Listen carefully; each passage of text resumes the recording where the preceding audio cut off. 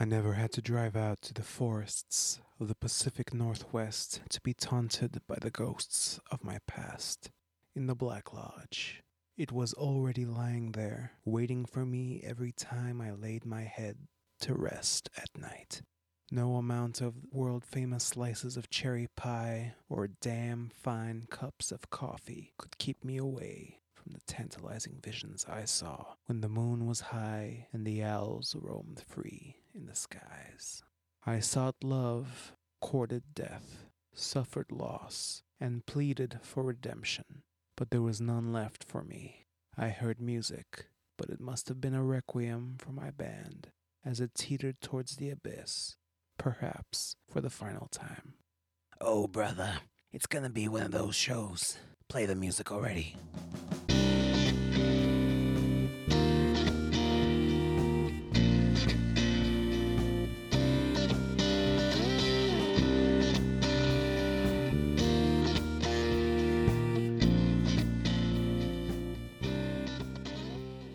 It was 2009, a time for rebuilding the world. We had recorded Intergeddon during a self-imposed exile after the harsh critical reaction to our second album, The Walrus Chronicles. It was during this productive time that I saw her, Samantha. While MFUJ always reluctantly called ourselves musicians, despite evidence of the contrary, Sam was the real deal. If music was a war, her six-string was her weapon of choice.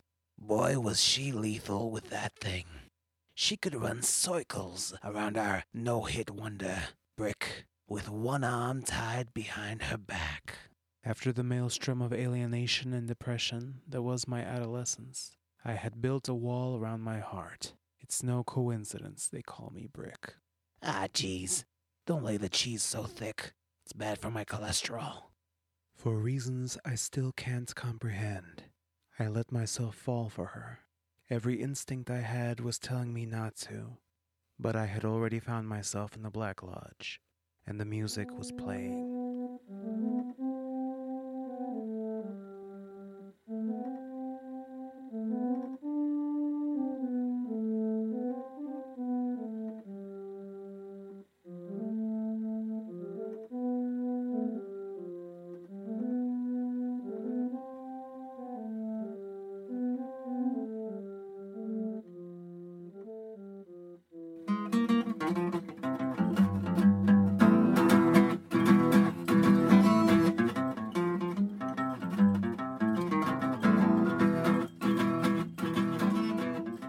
Brick had never tried writing a song for someone else before. We were ready to begin working on our follow-up to Intergeddon when Brick showed up to the recording studio and played the song he had written for Samantha, the lovely brunette guitarist he had shared a stage with at the university where we took a poetry workshop. I thought I was a hopeless romantic until I heard this song. Now I know it might seem like an old cliche, but I don't know how else I can say I love you. Round a lady with aviators from San Fran Bay, sailing from disaster in shadows Laramie.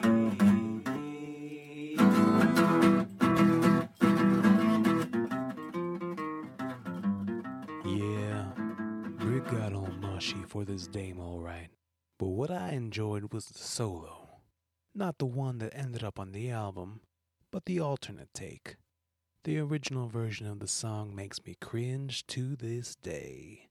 No wonder that dame never talked to him again. Now won't you play your guitar for me?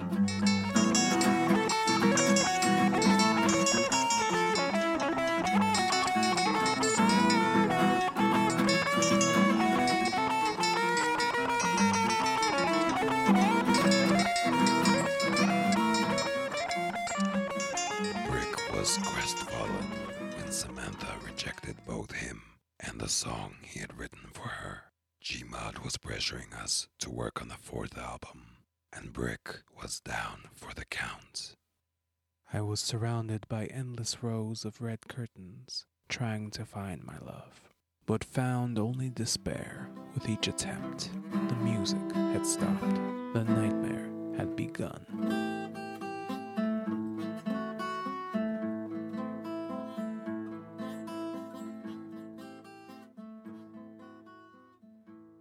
With a deadline looming over us, I presented the band with a song I had been working on about my great-grandfather who fought during the Russo-Japanese War. Let me tell you a story about a man named Petya. About the same age I am, he was a kind young man with only love in his heart. He cherished the Russian summers and thought even the winters played their part. Those who knew him best saw benevolence in his soul.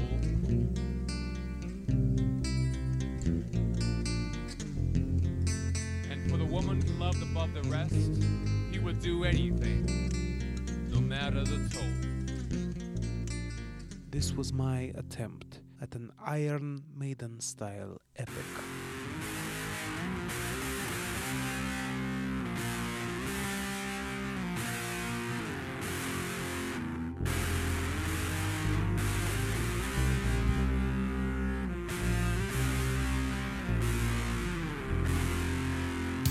But being Russian in 1904, oh, it wasn't a good thing to be. The Tsar's empire had other plans. It was knocking on his door. The Furball presented me with this war epic and told me I had to both sing and play guitar since Brick was MIA. Well, I got to business. Not behind the foggy scope, the sniper watched them well. Picking off the officers in his human hell. Compassion has no place when two empires clash. The poor men died young, leaders grew old and fast. For months on end.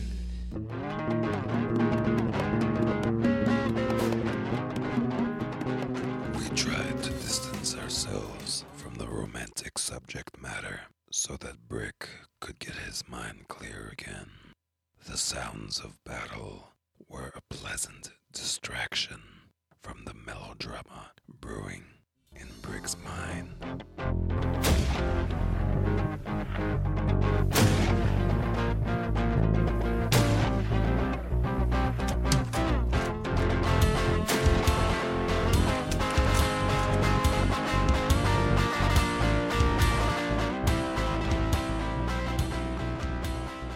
Although the tale of Tiger Man's great-grandfather being forced to fight a battle he didn't want to be a part of proved to be an apt metaphor for the band trying to deal with our leader's turmoil and angst. The wind whistled with her name on its tongue. My dreams weren't safe, and I felt as if I were going blind. After we recorded the second track, we tried getting Brick back in the studio. He was just rambling and sobbing, and it wasn't a pleasant sight. Not by a long shot. Brick kept mumbling about how everything was fading to gray around him, and I started to roll with the idea. Fade to gray, fade to gray.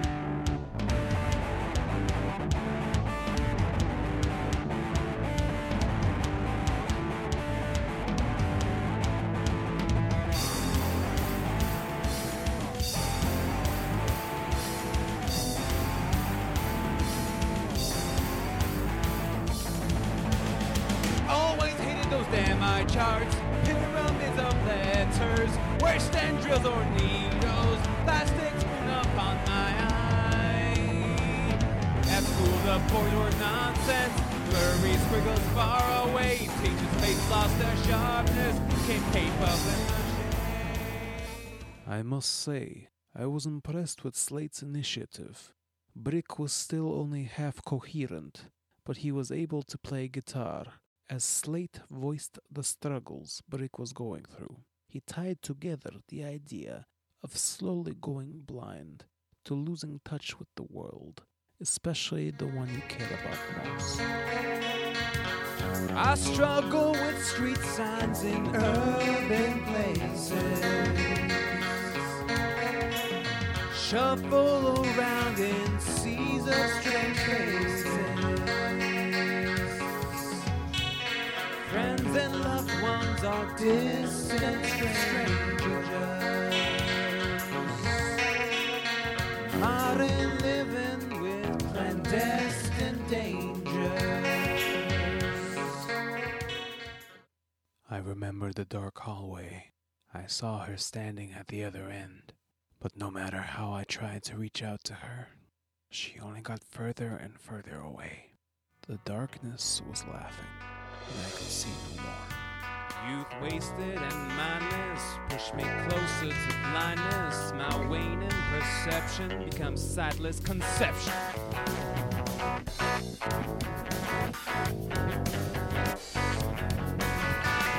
My life is a dark hallway, where it leads I dare not say. I once thought I saw a light, a beautiful female son. As I drew nearer to the love I thought would get me through, Samantha proved too bright for me, scorched my eyes with lights to see.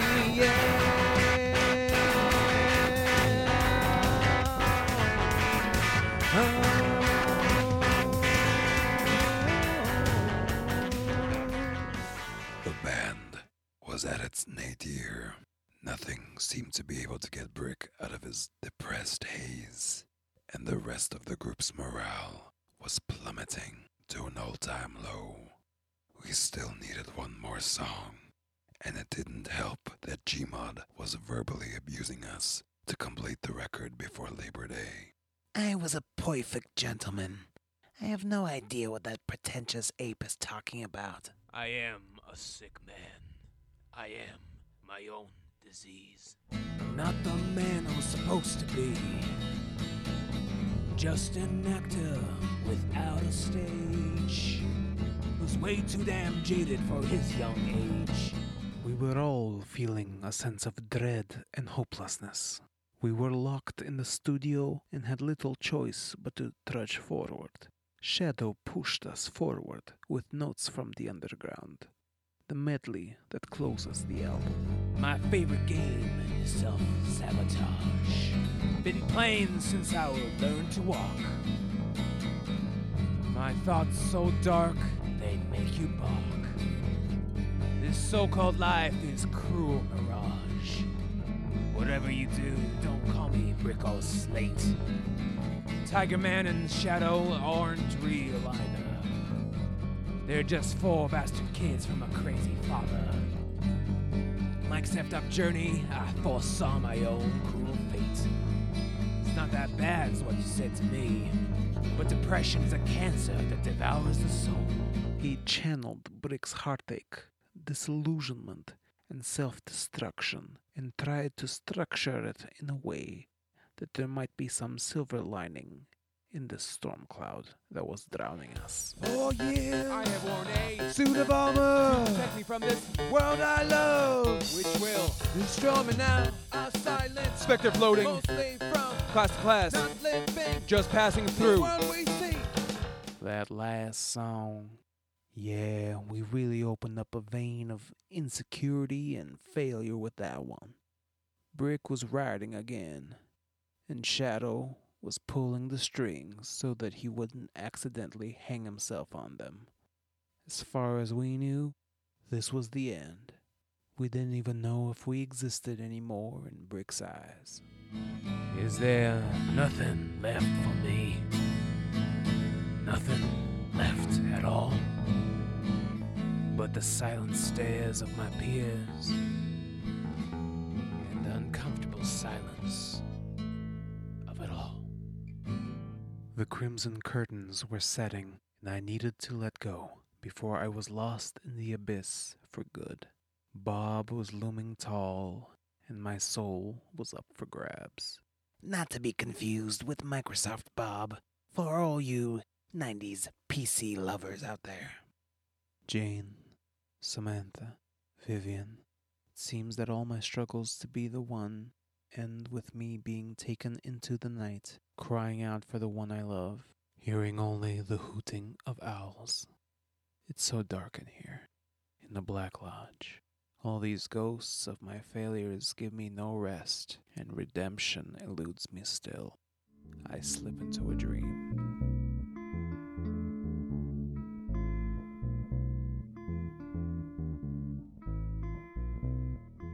I was transformed into Agent Dale Cooper, and I was going back in time to the 1990s, Smith College, to be precise.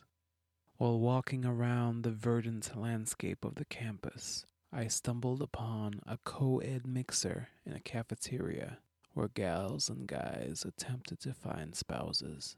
I sat down at the table next to a pretty Asian gal, but across the table, amongst the crowd, was the spitting image of my muse. I'm surprised because I didn't expect to see her there and then.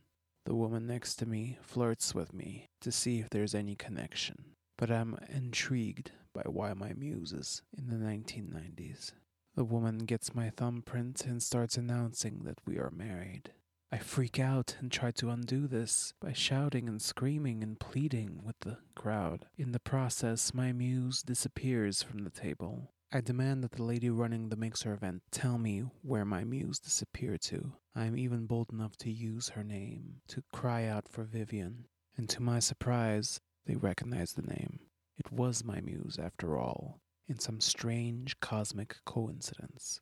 I plead for them to tell me where she went, but they try to stonewall me. Eventually, the sheriff from Twin Peaks agrees to help me find her.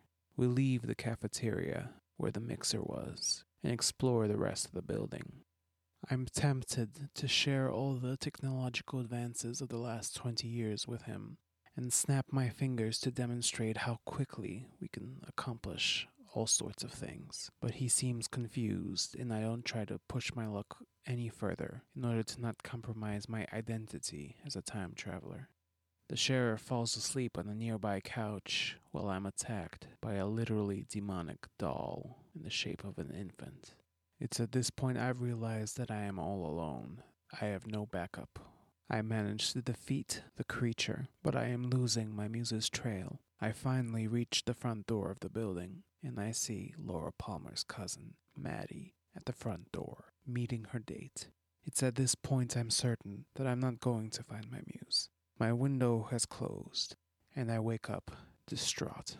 The sheriff, who was likely to be my closest ally in this strange place, seemed distant and distracted. Reality was beginning to fold on itself and become more Twin Peaks than the actual past I traveled to. Why was my muse even in the late 90s as an adult? She was too young to have been in college then. So was I, even though I'm a few years older. Was the universe messing with me? Was I destined to get trapped in the past because of this trick? What would happen if anyone saw the iPod Touch I had in my pocket? Would that ruin the past even further? And why were they setting up marriages in the cafeteria? Did I end up in some weird alternate timeline? All I hear are whispers in the dark from the one I love. Whispers in the dark, whispers in the dark, whispers in the dark from the one I love. Whispers in the dark, whispers in the dark, whispers in the dark from the one I love. Is the falcon truly dead? Or will it rise again? Bye-bye.